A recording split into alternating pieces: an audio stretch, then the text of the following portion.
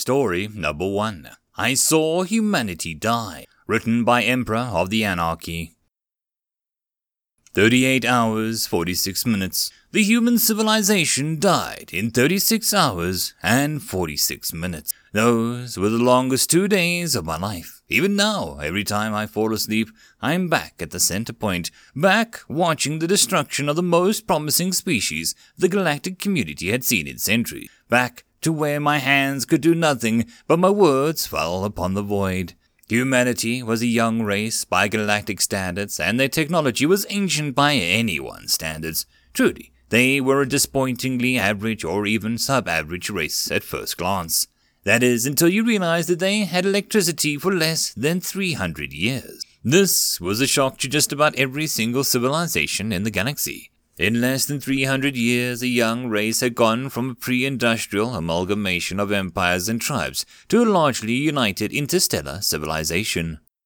This was unbelievable. No, I mean literally unbelievable. Nobody believed it until 30 separate organizations sent stealth vessels to the human system to investigate the claims. The results were 100 times more shocking than anyone could have even imagined. Humans are special, you see. They have a lot of trouble inventing entirely new things or discovering entirely new branches of science. Something as simple as a force field, for instance, eluded them right up to the end. A civilization that had built not one, but 3 different types of FTL, and yet never came close to understanding force fields. Crazy, isn't it? So, what makes them special then, you ask? Well, it is the ability to build upon technology. Their technology advanced in an explosive rate compared to the rest of the galaxy. For example, they went from discovering heavier-than-air flight to heavy, fully capable propeller-powered flight in craft in 8 years, and reached the limits of propeller technology 20 years after that. It took my people 290 years to do the same, and another 50 to create the first jet aircraft. Humans had jets before they even reached the limit of propeller craft. Not just that, but sadly, they also had nuclear weapons, which they used almost immediately after discovering. Before I continue, I need to explain something. Humans were warriors. They were the purest warriors nature had ever crafted. This was the secret behind their strange technological path. Every technology that they had ever created was backboned by a military need. Tell me, what is the most apocalyptic war that you can think of? The Viscray Civil War with over 100,000 dead? The Yonga Wars, which killed an unimaginable 1 million? Yeah, well, how about the Human Great War? The one that killed over 16 million people. You can take a minute to process that information. You okay now? You done regurgitating your breakfast? Okay, let's continue.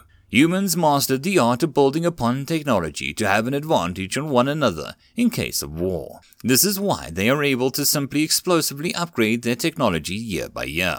Rather than discovering something new, they were on a race to have the best version of whatever it was they already knew. The constant cycle of technological counters and responses made them grow at a truly astounding rate. Sadly, this also made them so volatile. You see, humans had 2 world wars before we found them, the Great War and World War II.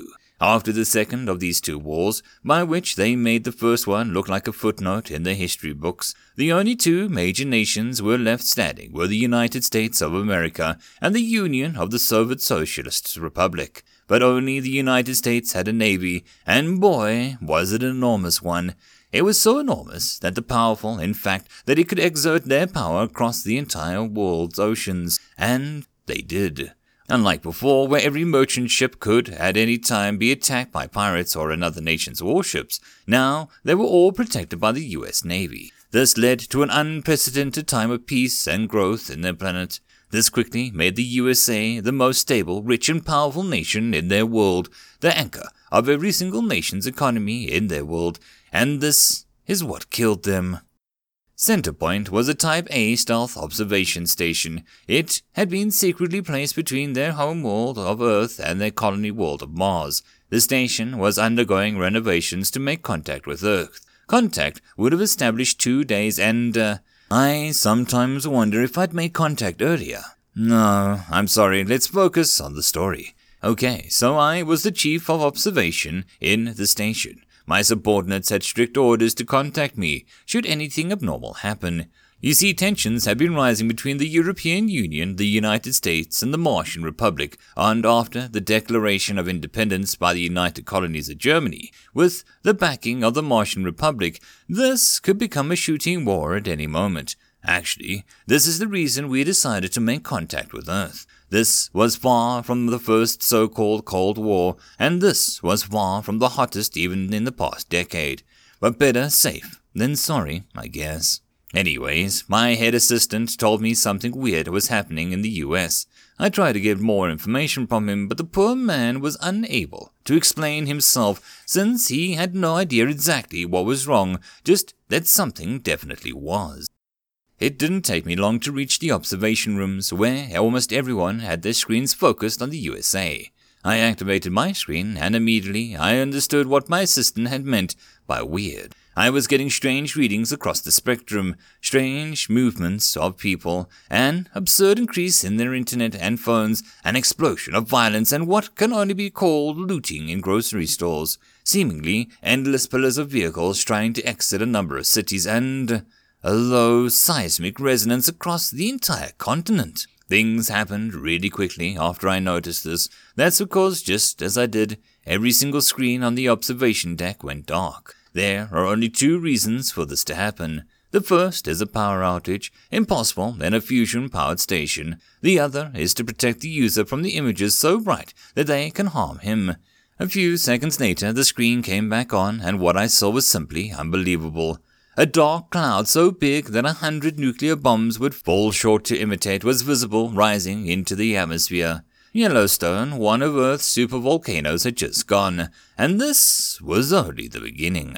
The explosion was so violent and powerful, it created visible waves that spread out like they do on a pond after a rock has been thrown into it.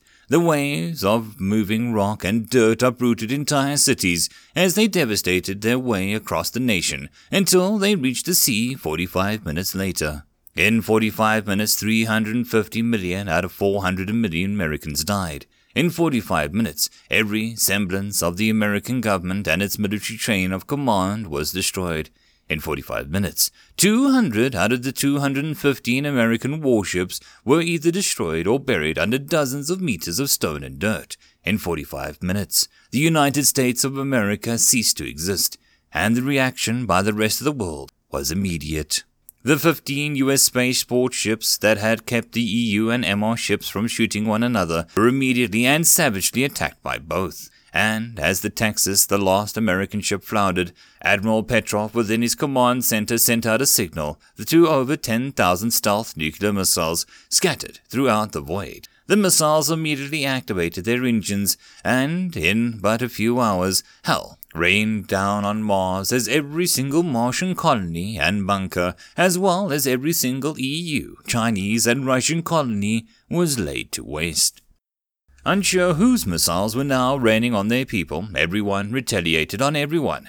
Israel scorched Egypt, Germany burned Israel, Britain burned France and Germany, etc. The devastation was supreme, it was epic and truly apocalyptic. Not one nation was spared, not one nation spared another. Finally, even the planet was laid to waste as someone's dead man's trigger activated. Over 100 jump engines secretly buried on Luna. Luna disappeared and reappeared but a few hundred kilometers away from Earth, and moving at relativistic speeds. The impact was fantastic. The Earth split open like a ripe fruit, its magma scattering like juice.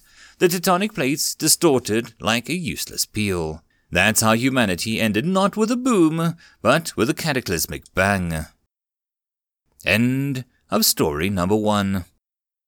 Story number 2. It Runs Doom by Cullen W99. Audio log incident report number 72. Ryan, what are you doing with the meal synthesizer? Seeing if it can run Doom. Profanity, doubt. This is the 5th time you've given that excuse during an unscheduled maintenance of my ship's resident systems. I can understand wanting to test the failures threshold of vital tech, but you have yet to give me any of your results. That's not what I'm doing at all. Then what are you doing? From my perspective, it seems as though the only human on the ship is sabotaging expensive equipment, claiming to have broken it and neglecting to update the ship's equipment log. Whoa. I reset every device I worked on onto the previous setting when I was finished. Nothing's broken. Then why is it ran doom the only report I get from every time you do this? If a device has met the demise, that's meant to be beyond repair. Oh, I see where this is going. Doom is the name of a game from 1993. That's hundreds of years before First Contact. Yep, 12 megabytes of gory nostalgia. That's less than everything. There isn't a device on the ship that couldn't fit that in leftover space from when debugging tools were removed. Yep, if anything, it's hard to find anything that can't run Doom. But why? To know if we could. We? Yeah, you think I came up with this challenge? I need to update some maintenance protocols. Low quality buzzing sound starts. Profanity, reproduction, yeah, that makes the translator, workbench, wardrobe, elevator, shower, and vending machine. Wait, did you say shower? Yeah. Intercom, disregard all cases of hallucinations amongst security team and redirect them to the civilian washroom until further notice. End of story number 2.